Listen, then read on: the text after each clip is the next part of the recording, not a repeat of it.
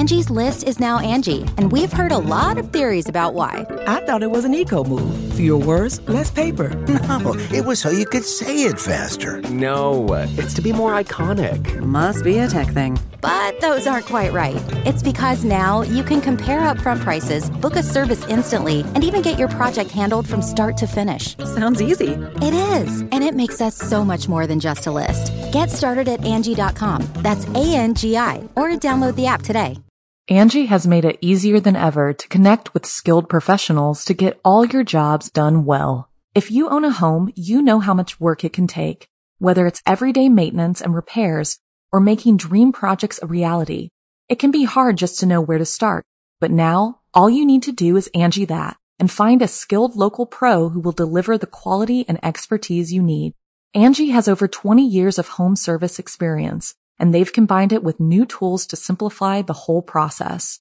Bring them your project online or with the Angie app, answer a few questions, and Angie can handle the rest from start to finish, or help you compare quotes from multiple pros and connect instantly, which means you can take care of just about any home project in just a few taps. Because when it comes to getting the most out of your home, you can do this when you Angie that.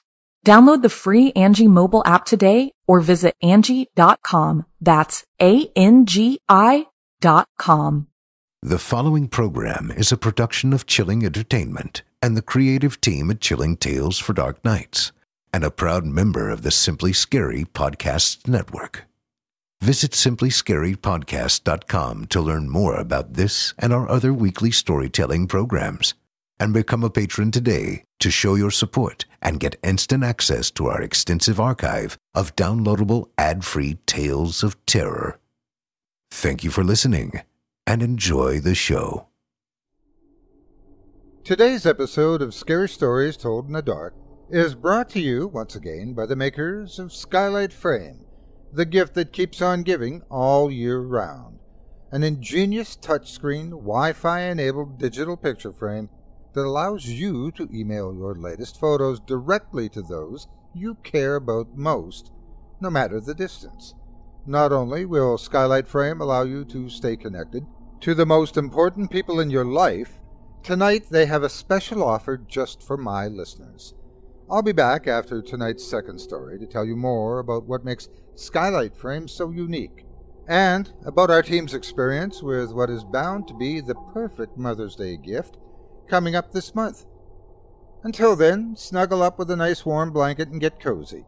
I've got some hair-raising imagery of my own to conjure tonight, and it's not the sort you'd want to send to your mother. Or is it? Stay tuned. This show is about to begin.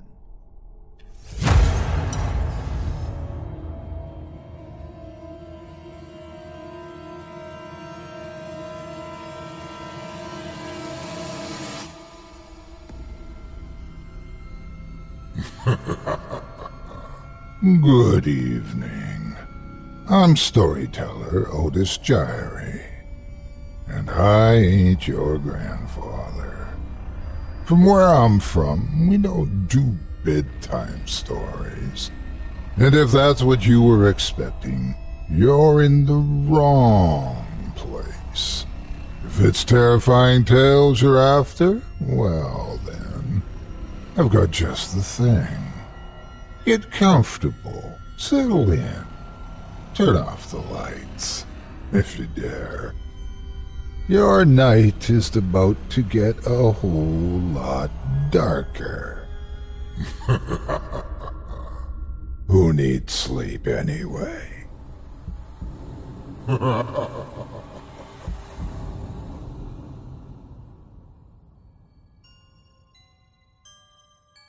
Good evening, you're listening to Scary Stories Told in the Dark. Welcome to Season 3, Episode 18. I'm your host, Otis Gyrie. In tonight's episode, I'll be performing 5 stories for you about roadside regrets, haunting history, municipal mysteries, dangers in the dark, and hidden horrors. You're listening to the standard edition of tonight's program. If you'd like to show your support and enjoy an extended version of this and other episodes with twice the terror, Visit simplyscarypodcast.com and click Patrons in the upper menu to sign up today. Thank you for your support. Now it's time to get started, so lock your doors, turn your lights down low, and settle in. The show's about to begin.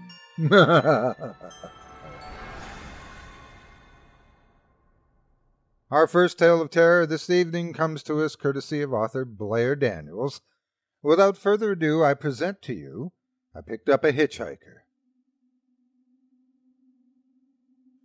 I was driving through rural New Jersey when I saw him. A hitchhiker standing by the side of the road, surprisingly well dressed. Black suit, slicked back hair, narrow briefcase. Now, I know I shouldn't pick up hitchhikers, but I'm 6'4", 230 pounds, with all kinds of hunting equipment in the back of my truck. It's not like this prissy-ass businessman is going to beat me to death and leave me on the side of the road.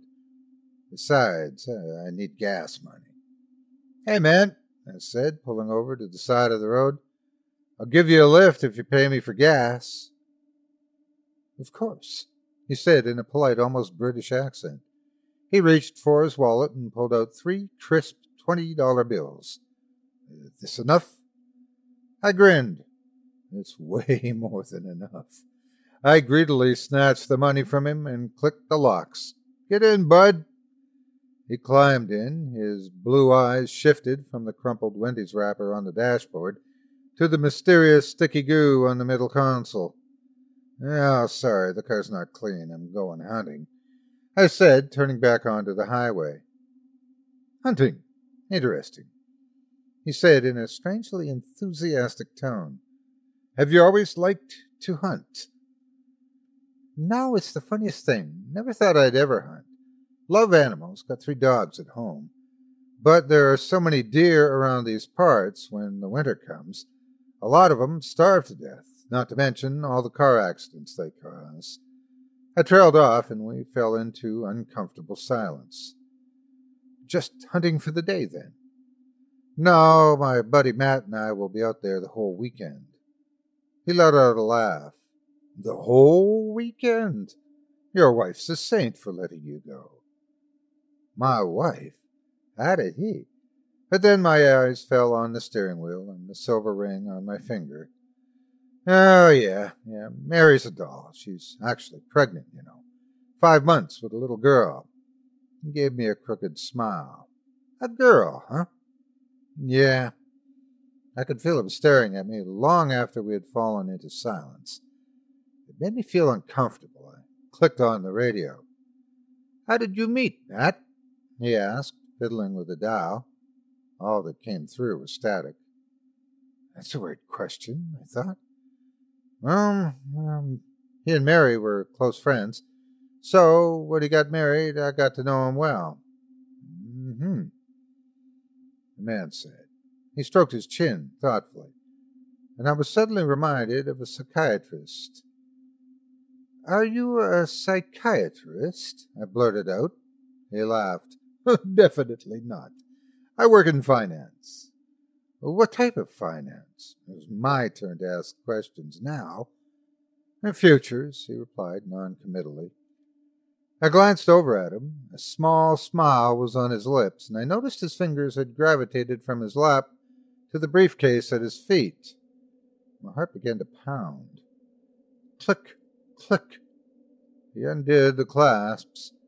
The case creaked open. "What's in your briefcase?" I asked. "Work." "What kind of?"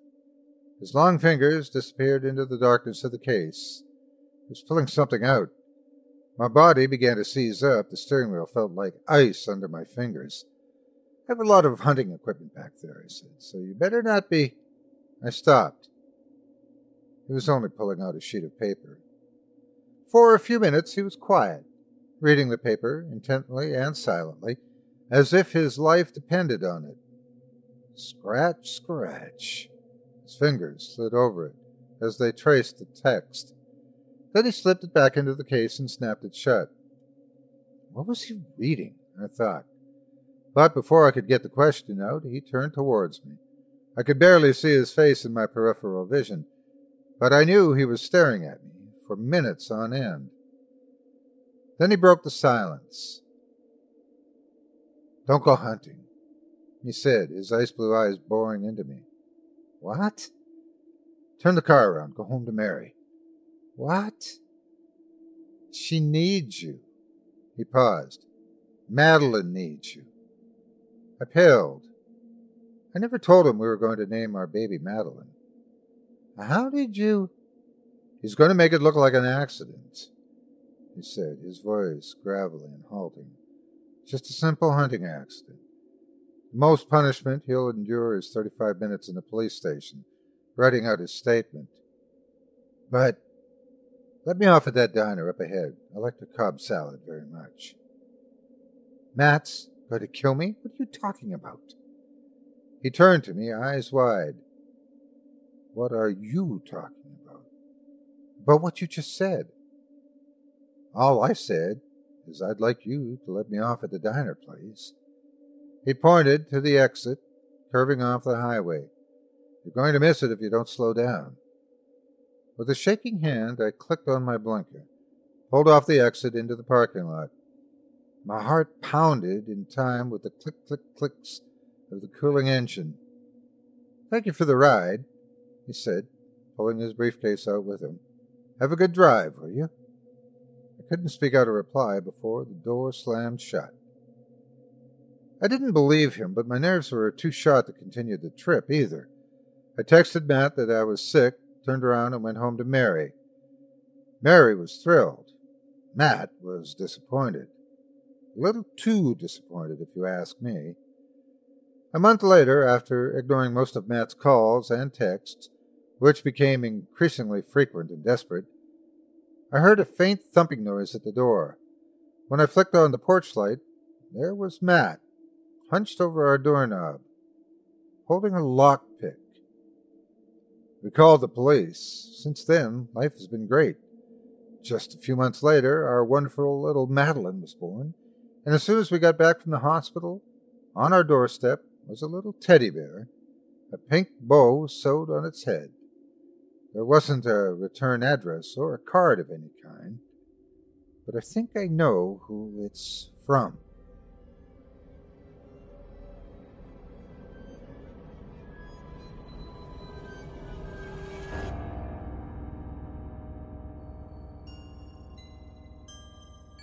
Angie has made it easier than ever to connect with skilled professionals to get all your jobs done well. If you own a home, you know how much work it can take, whether it's everyday maintenance and repairs or making dream projects a reality.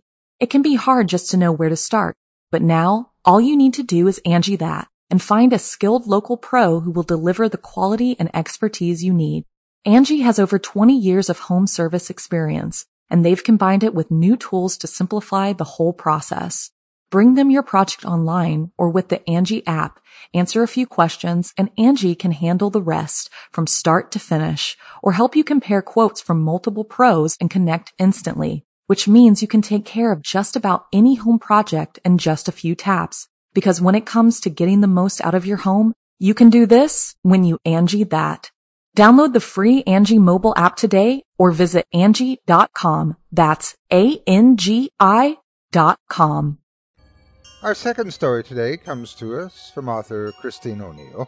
Based on a concept by Nicholas Giampietro, I present to you The Living History Project.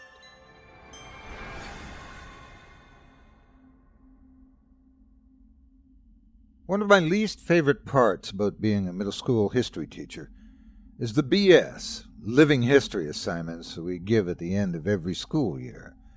Kids are supposed to sit with their grandparents and videotape, voice record, or transcribe their oldest memories for posterity and for an easy way to bring up their GPA. I've been doing this for 17 years, and when I collected the projects this time around, I assumed they would be as dull, if not duller, than usual. This had not been a particularly bright class. So I went home, poured myself a glass of wine, and prepared for a long night of I only owned 2 pairs of pants when I was your age, and my brother got beat with a newspaper for hitting a baseball into the neighbor's yard. And of course, these projects were peppered with innocent, old-person comments that were so horribly sexist and racist you just had to laugh. Now, I had a girl in my class whom I will call Olivia. She was quite pudgy, quiet, proved herself a consistent B student. I expected her project to be unremarkable as her, and perhaps that's why I was so profoundly disturbed by what I witnessed that night. Olivia had submitted 2 discs for some reason, so I began with the one marked Interview. My screen hiccuped twice before a grainy image of a living room came into view. The place was a hoarder's hell. Olivia was curled up in an armchair, clutching a notebook and looking like a scared animal. Across from her sat a man with a somber countenance, smoking a cigarette and staring at her expectantly. "Go ahead," a woman's voice whispered from behind the camera. Olivia's owlish eyes flashed toward the screen, then back to the man. "I'm here with my great-uncle Stephen," she began almost inaudibly. "He's going to tell us about his oldest memories from being in the Army." Great-uncle Stephen looked like he'd rather be in a goddamn trench at the moment, but he waited patiently for her questions to begin. Not surprisingly, Olivia read verbatim from the suggested question sheet I'd handed out to the students. He answered her curtly. Once or twice I heard her mother whisper, "Speak up, Olivia," from behind the camera. Typical boring shit. So I was intrigued when Olivia set down the notebook and asked, "Did you like being in the Army?" That was totally off script. Great-uncle Stephen emitted a chain-smoker's wheeze. "Nope. Glad to get out of my town, though." "Where'd you go?" "Balkans." "Uh-huh," she said. I doubted she knew what the Balkans were, and my suspicion was confirmed when she asked, "Was Bacchus very different from here?" "Yes." Mom cleared her throat from behind the camera, perhaps encouraging Great-uncle Stephen to be a little more forthcoming. But Olivia seemed genuinely interested. "Uncle Stephen," she asked, "what is your very worst memory from the Army?" The old man crushed his cigarette in the ashtray, then slowly lifted himself out of his chair. "I'll be back," he mumbled. The camera cut off. When the screen flashed back on, everything was the same, except Great-uncle Stephen had several pieces of paper in plastic sleeves laid atop all the crap sitting on his coffee table. One he held in his hand. "I was a kid when I enlisted," he said, looking at Olivia. "Your brother's age," he told her. Olivia nodded. "I never saw combat. Both of my deployments were to cities in Eastern Europe that had been destroyed by civil wars. Everything was a mess. I felt like a janitor, for fuck's sake." Mom coughed. Great-uncle Stephen sighed and looked at his paper. "My unit was assigned to a school that had been obliterated by all the violence. Broken windows, caved-in rooms, and for some reason, the part that got to me most was that the school had been like this for years before we got there. No one had lifted a finger to fix it. I saw kids walk by it on their way to go beg for money or whatever shit they did." The camera dipped toward the floor as I heard Mom whispered harshly at Great-uncle Stephen. I couldn't make out what she was saying, but it wasn't hard to imagine. "Now, you want to hear this goddamn story or not?" I heard him bark in response. "Then you better let me tell it how I want." "Mom," Olivia chimed, "please stop interrupting." "Are you presenting this in front of the class?" "No, Mom, we're just handing it in to the teacher." "I'm sure he's heard the word shit before." Great-uncle Stephen contributed helpfully. I wasn't a he, as a matter of fact, but other than that, the statement was accurate. The camera was lifted, and after a couple of blurry focus adjustments, the shot was the same as before. "Oh, I'm talking too much anyway," he grumbled. He lifted the piece of paper in his hand close to his face. "In the basement, I found this letter.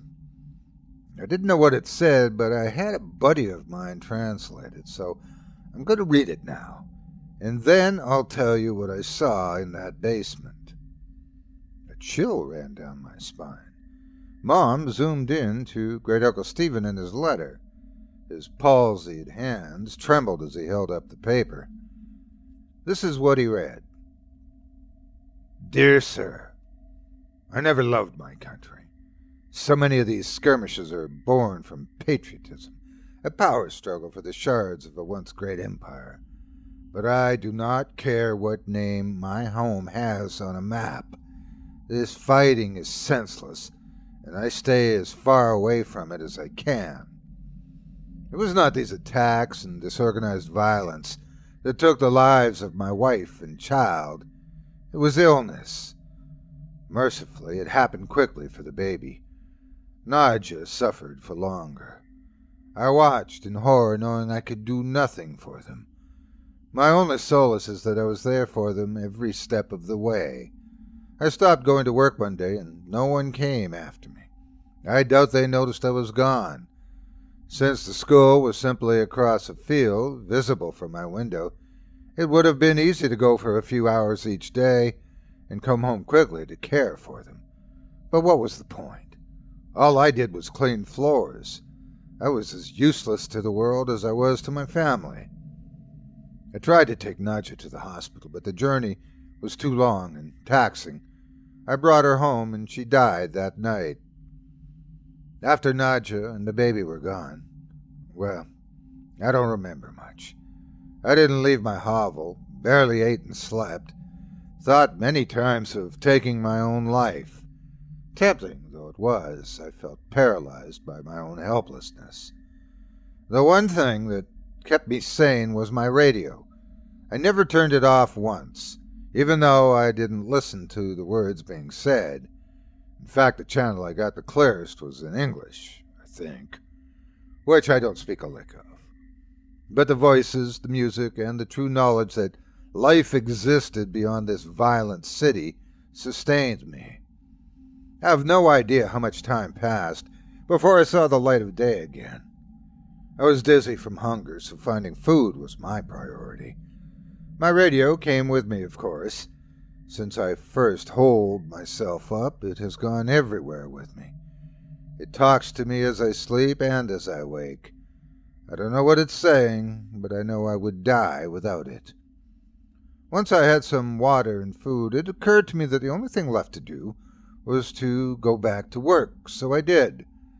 The following morning I simply returned to the school where I was a janitor and got back to work. Nobody made a big deal out of it.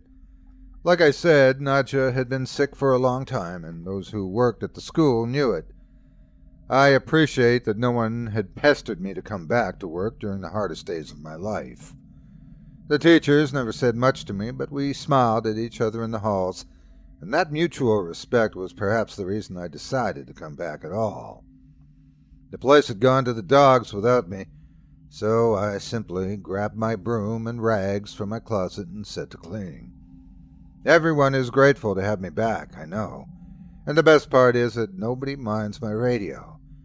I bring it with me everywhere and keep the volume low enough not to disturb the students. No one has ever complained. In fact, I suspect they like it.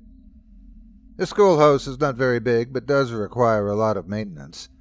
The floors are always sticky and stained, so I spend most of my time mopping. Kids make messes. I guess that's why I'm still in business.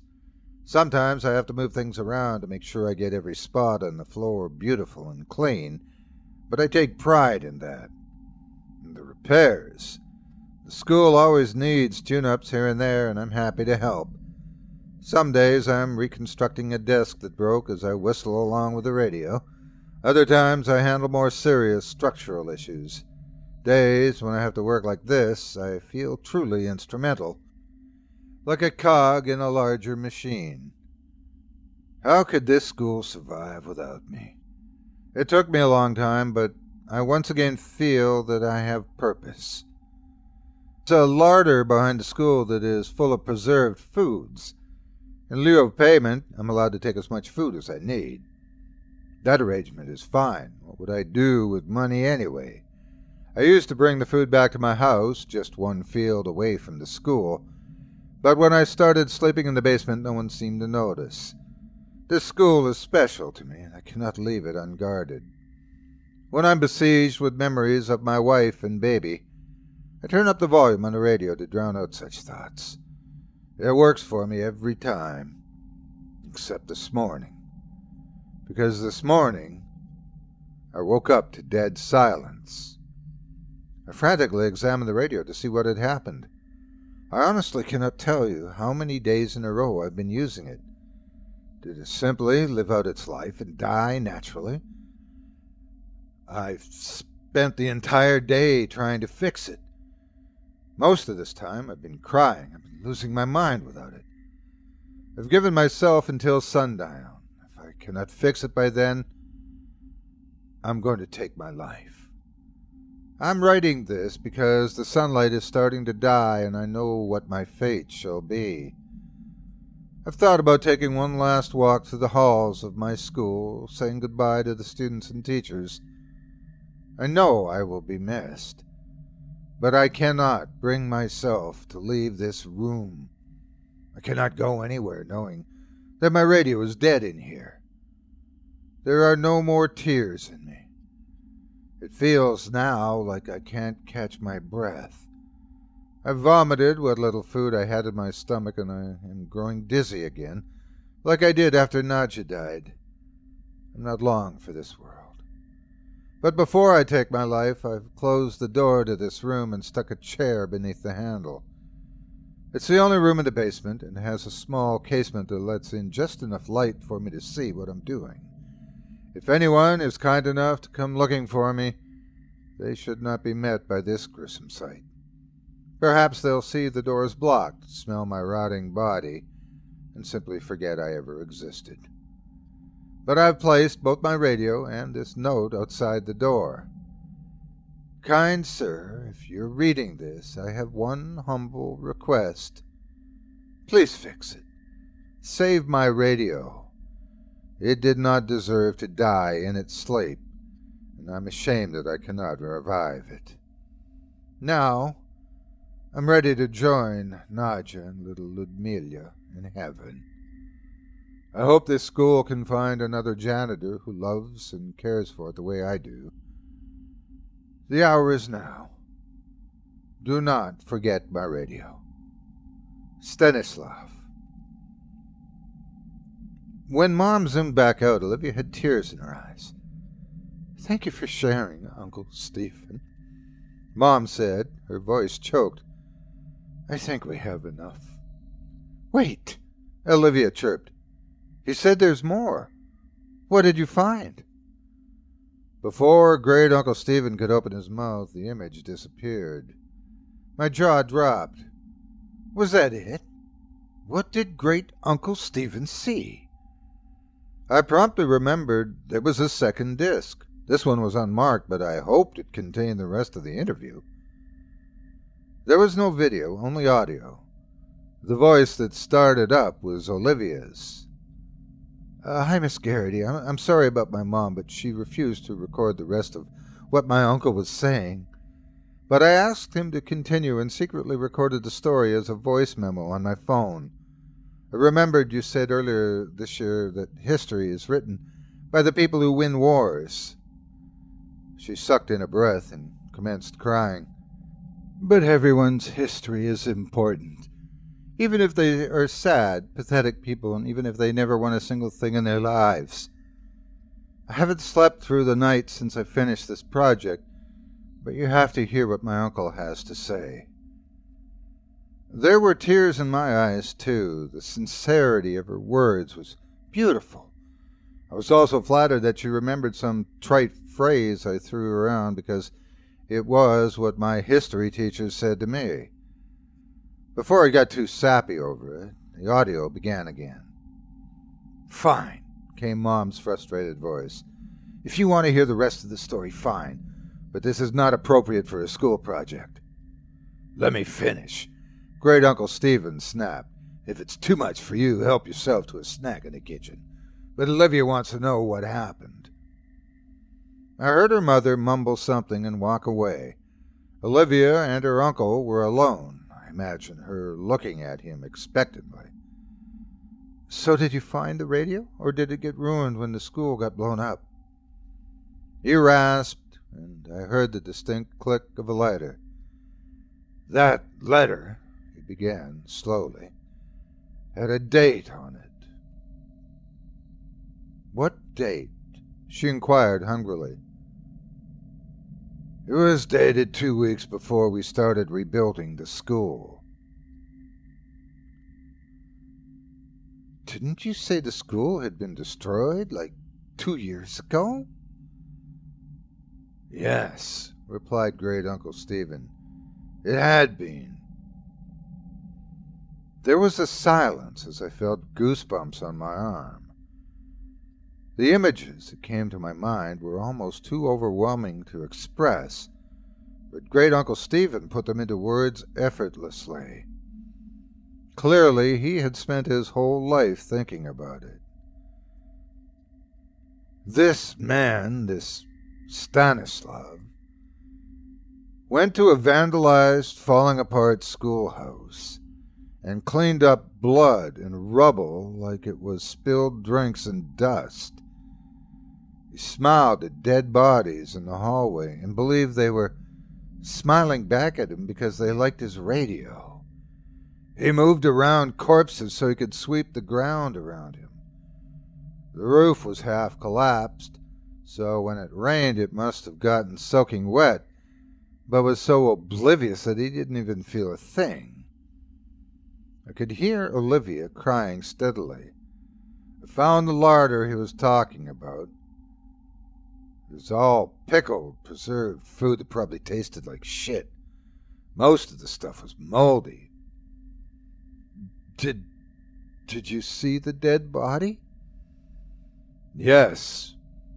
Hanging from the ceiling, but still amazingly lifelike. He wasn't rotting away. This hadn't happened years ago. Did he look peaceful? She asked, a chord of desperation in her voice. Couldn't tell you. The smell was rank, and his face was blue, and his eyes were bulging, like this. I imagined him demonstrating. The radio? Olivia wept. I heard Great Uncle Stephen take a long drag of his cigarette. It was there, all right. And it was still on.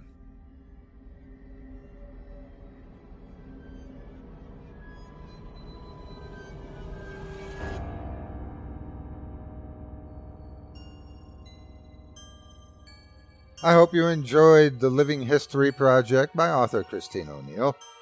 Up next, we've got a tale from author Ronnie Fordham about what can go wrong in a town where crimes are committed in broad daylight and no one has any idea who's behind them, and how one father chooses to deal with it. Before we dive into the dismal depths of yet another terrifying tale, however, allow me to tell you about today's sponsor, Skylight Frame, the ingenious product that, unlike what's lurking in our next tale, is sure to put a smile on everyone's face. As we all know, or if you didn't, you do now, Mother's Day is just around the corner. Well, this year, with that special day quickly approaching, I no longer have to guess about the perfect gift, and neither do you. That's because there's one gift that thousands of moms have been calling the best gift ever. It's called Skylight, and it's a photo frame you can email photos to anytime from anywhere. It sets up effortlessly in under 60 seconds. Just plug in, use the touchscreen to connect to your wireless network, and enjoy. Sending photos to Skylight is effortless. Everyone in the family can just email photos to Mom Skylight, and they'll pop up in her home in seconds. It has a black frame, so it looks like a real photo frame that adds a beautiful touch to your home. Skylight Frame has a gorgeous 10-inch touchscreen. You can swipe through photos with your finger and even tap to thank the person who sent the photo. And best of all, your satisfaction is 100% guaranteed. If you don't love your skylight, they'll offer you a full refund. Not only that, but you can preload it with your favorite photos for a personalized gift. Send pictures of you and your significant other, spouse, grandparent, etc., that they didn't even know you had. You can even tap the heart button, and it'll let the sender know that you love the photo. This makes the frame interactive and fun to use. Now, I gotta tell you, I chat with Craig Groshek, the program director, just about every week, and we've had the pleasure of trying out some really great products as featured on this show. But Craig has never been as excited about anything as he was about the Skylight Frame. You see, Craig's got a family of 5, including 3 boys, and if you got small kids, or know any, you know how challenging it can be to get the perfect family portrait done right every year, in time for the holidays, and sometimes how hard it can be to choose which shot from the session to send to your loved ones. Well, Craig got the chance to try out the Skylight Frame this past holiday season and discovered it was the perfect gift for his own parents, who aren't big on new technology and who have trouble, as some do, with keeping up with all the new gadgets every year, but still love to see what their grandkids are up to. Now, Craig's parents are getting brand new snaps of his son's family and his 3 grandkids without having to lift a finger. When they stop back in after a day of grocery shopping, they discover new pictures loaded on their frame daily with the touchscreen with a single tap, and they can tell Craig just how much they love each one. This time Craig sent a new batch of photos. His parents called him to express their amazement at how fast they showed up and how many the frame could store at once. Even better, Craig's not the only one that can send photos to the device. Just give the frame's unique email address to friends and family, and they can send their latest photo shots too. And it still takes up just one spot on his wall. After all, who wants to spend an entire afternoon hanging portraits? You wouldn't do that to your parents, would you? And certainly, now your own mother on Mother's Day. Now, as a special Mother's Day offer, you can get $10 off your purchase of a Skylight Frame when you text TOLD to 484848. That's right. Get $10 off your purchase of a Skylight Frame. Just text TOLD to 484848. That's TOLD to 4848. By using that code, you'll be sure to let them know Otis Jarvie sent you, and nothing would make this old storyteller happier to know that you put a smile on your loved ones' faces this year, and that I helped even a little with that. Now, without further ado, grab your safety blanket and hold on tight. Our third story tonight is ready to give you that feeling that you're being followed, and not only in the dark of night. Stay tuned. Our third tale of terror this evening is presented by author Ronnie Fordham.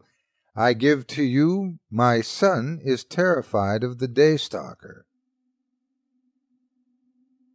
Newton, Georgia is a small town near the Alabama border, less than an hour away from Stanwick, my husband Robert's hometown. Newton's your typical one Walmart, one high school town. People are friendly, and every November the weather starts getting a little cooler. But there's also quite a bit of history in Newton as well. Some of it ugly, some interesting.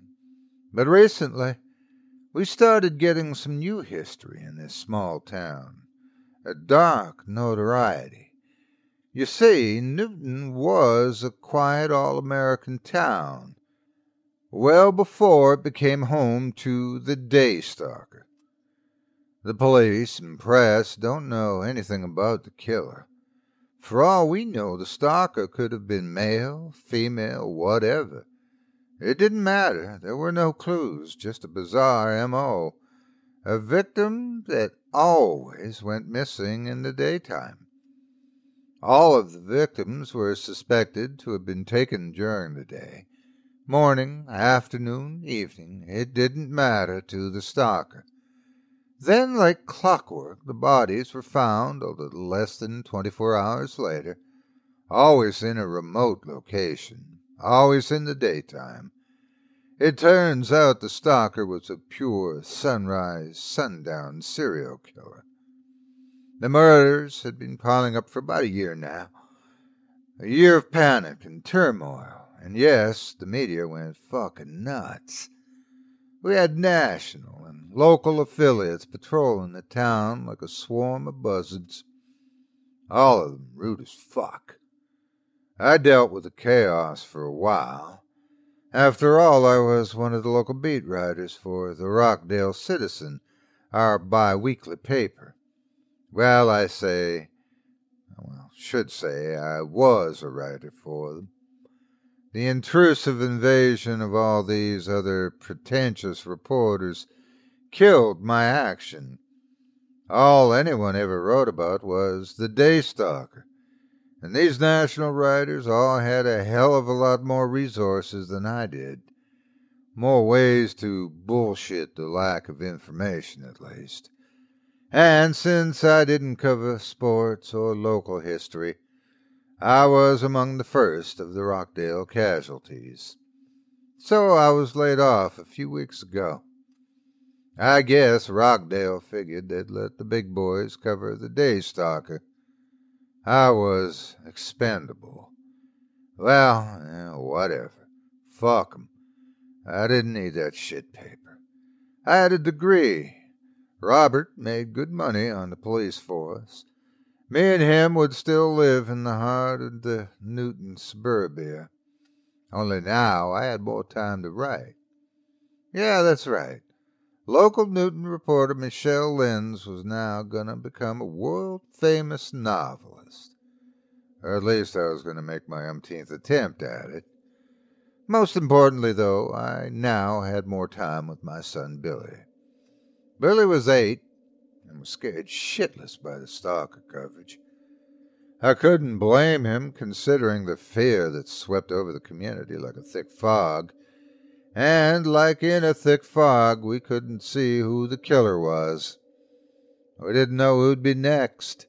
And even in the daytime, we had no idea when the stalker would strike again. Regardless of all the press, us Newtonites felt totally isolated. Nothing more than helpless pawns for his exploitive, news story. During the long layoff, I spent more time with Billy. I think having him around me comforted him. Gone were those long work nights spent at the office or covering local elections.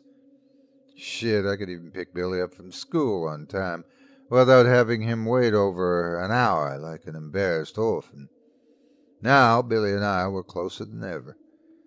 While Robert was stressed and overworked with the other officers, I became like both a mother and father for Billy. Both the nurturing mama and devoted daddy. We'd even play catch together in those cool autumn evenings.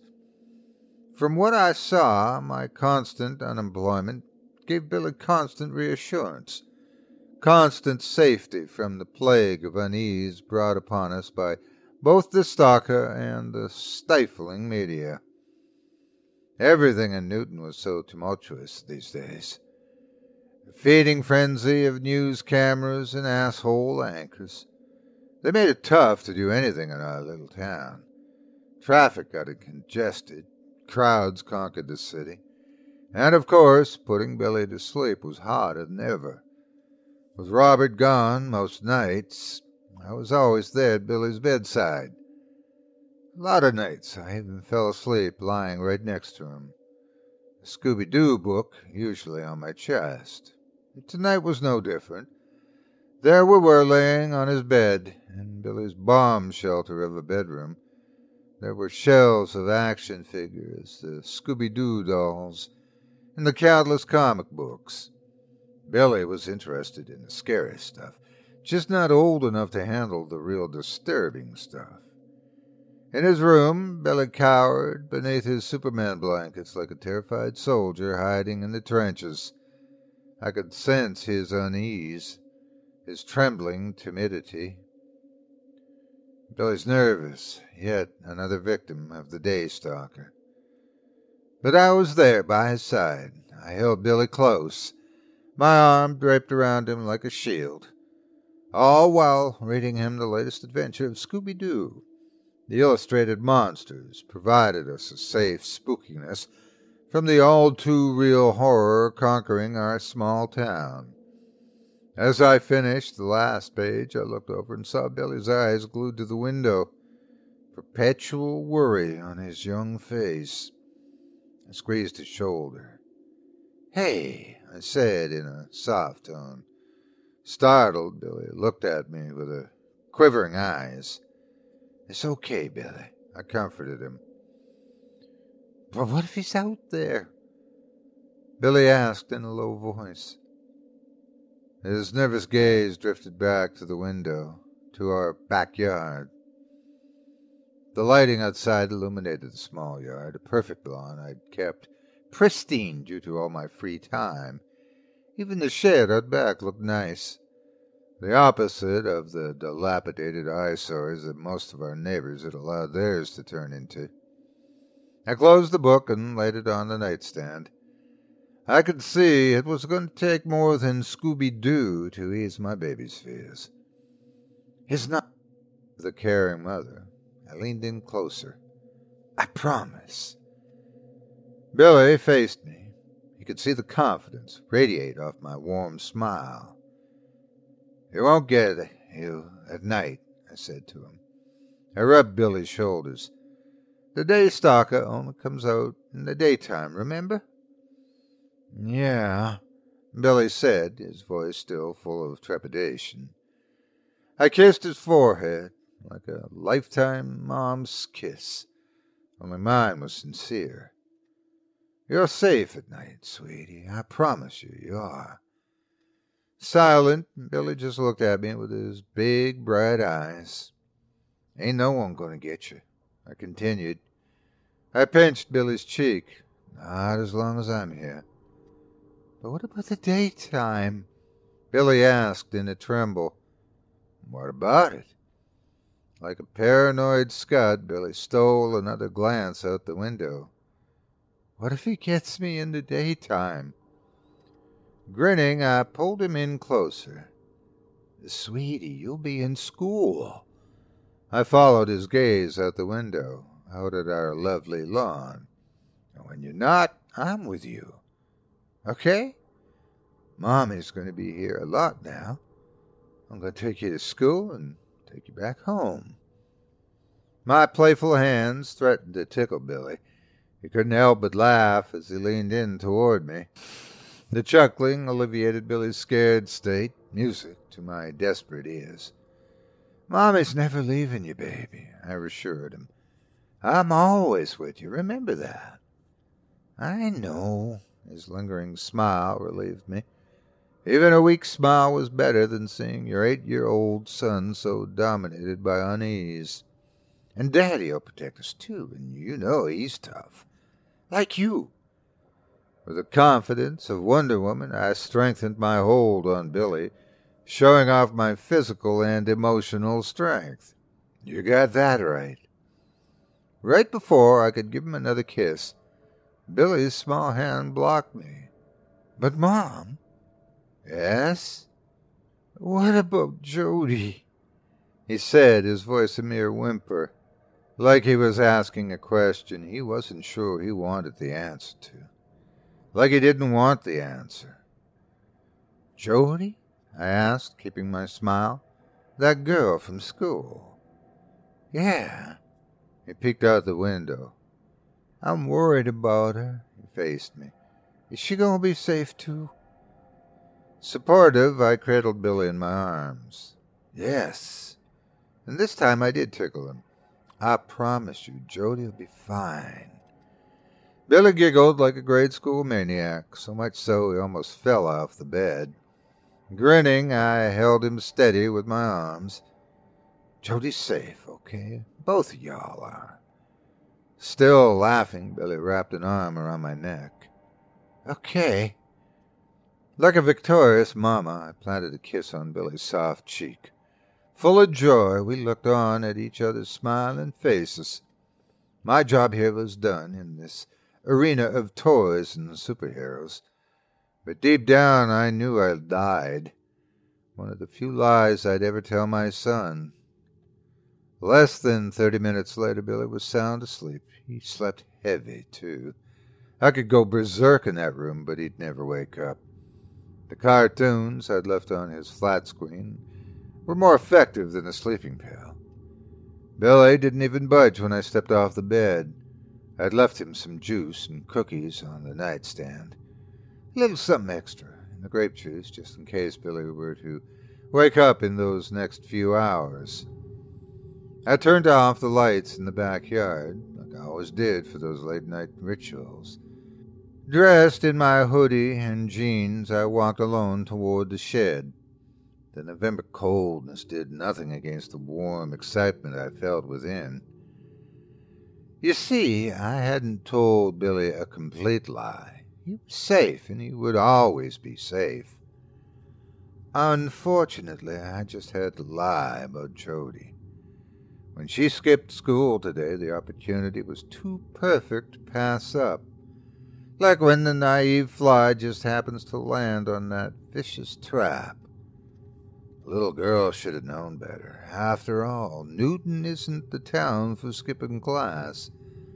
Not when the daystalker lurks about in those mornings and afternoons. I stepped inside my shed, trembling with never-ending excitement. My hand managed to lock the door behind me.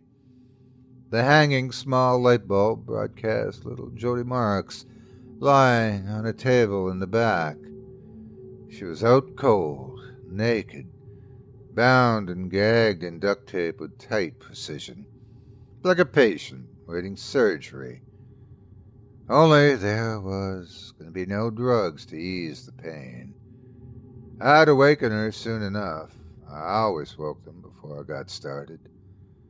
Behind her waited all my tools, items on the pegboard and shelves, knives, spades, hammers, all sort of vicious weapons, all at my disposal. My exhilaration warming me from the shed's coldness, I walked up to the arsenal of weapons. My eager eyes scanned each and every one of them. My touch caressed them. There were so many choices. Throughout my pregame ritual, I realized no one in the media would ever know that forcing me out of Rockdale had only increased my reign of terror. Back when I was working, I had a tough time with the schedule. Balancing being a mother, wife, reporter, and killer was tough. But now, well, I had all the free time in the world. While Billy was in school, I had all day to do what I wanted to do, to indulge in my sick pleasures. And tomorrow, after dropping Billy off, the police would discover what was left of Jody's body. Like a musician releasing a surprise album, I'd dump a corpse somewhere to continue this circus. My world tour of slaughter. Everyone would still fear me. They'd still be terrified of the Daystalker. And through it all, Billy would always be safe. That much was true. Our relationship would never suffer. I may hurt others, but I'd never dare hurt him. I love Billy.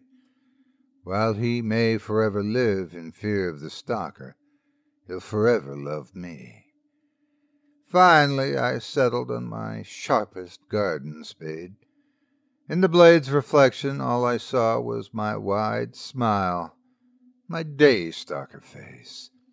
like a demented child at Christmas. Only I was going to have much more fun. Holding the weapon, I looked over at Jody. In just a few moments, I'd wake her. Then her helpless eyes would watch me make the first vicious wound. Her screams suppressed, her body trapped. Sure, I was the day stalker. I collected my victims during those long afternoons, and I'd dispose of their bodies early in the morning. But the real work, the real fun part, always happened at night.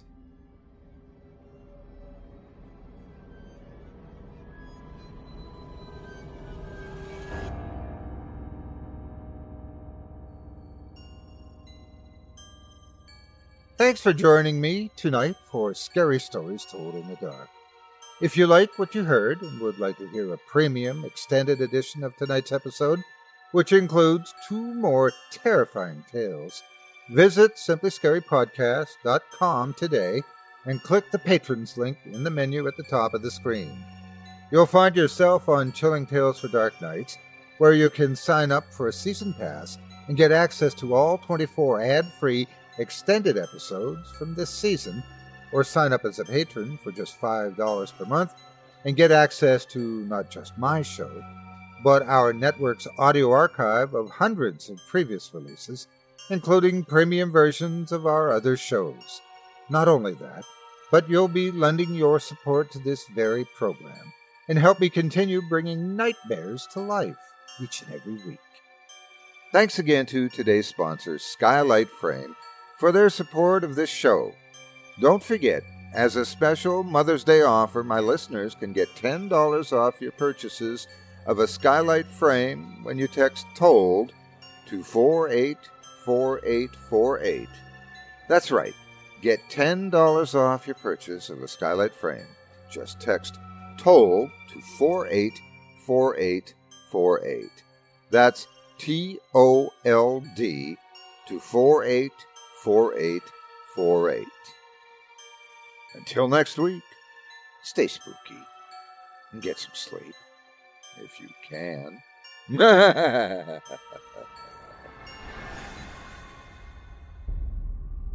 Thanks for listening. You've been listening to Scary Stories Told in the Dark, a production of Chilling Entertainment and the creative team at Chilling Tales for Dark Nights, and a proud member of the Simply Scary Podcasts Network. Visit simplyscarypodcast.com today to learn more about our network and our other amazing storytelling programs. Tonight's program was hosted, and its featured stories performed by yours truly, Otis Gyrie. Selected stories have been adapted with the kind permission of their respective authors. Original music provided by Luke Hodgkinson and Jesse Cornett. Sound design and final mixing and mastering provided by executive producer and director Craig Groshek. Program's artwork and logo by David Romero. If you're looking for some fresh tales on a daily basis while waiting for the next podcast, check out my YouTube channel, the Otis Gyrie channel, and my extensive collection of narrated tales there. Simply search on YouTube by my name and you'll find me. And don't forget to subscribe and press the bell notification icon to get my latest releases. Got a scary tale of your own that you'd like performed? I take submissions. Email it to me today at otis@simplyscarypodcast.com to have your terrifying tome considered for production in a future episode of this show. That's OTIS@simplyscarypodcast.com. If you've enjoyed what you heard on tonight's program and are joining us on your favorite podcast app, subscribe to us to be sure you never miss an episode, and leave a 5-star review and a comment. Your feedback means a lot to me. You can also follow Chilling Tales for Dark Nights and yours truly on Facebook to connect anytime and get the latest updates on this and other programs and my channel. If you're listening on the Chilling Tales for Dark Nights YouTube channel, do us a favor and hit the subscribe button and the bell notification icon for CTFDN as well to get more spooky tales from me and the crew and another episode of this program each and every Wednesday. And don't forget to hit that thumbs up button to tell us how we're doing and leave a kind word or a request. And don't forget to visit us at chillingtalesfordarknights.com and consider supporting the team by becoming a patron. In addition to helping us out, you'll get exclusive access to our audio archive and ad-free downloads of all your favorite stories, including those you've heard on this program. As for me, I'll be back next Wednesday with more terrifying tales to keep you up all night. But that's all right. Who needs sleep anyway?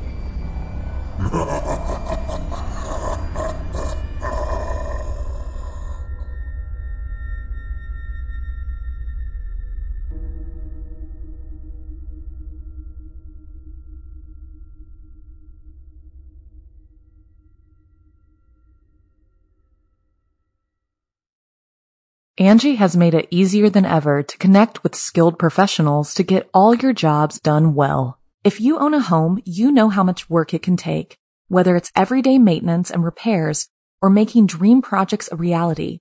It can be hard just to know where to start, but now all you need to do is Angie that and find a skilled local pro who will deliver the quality and expertise you need.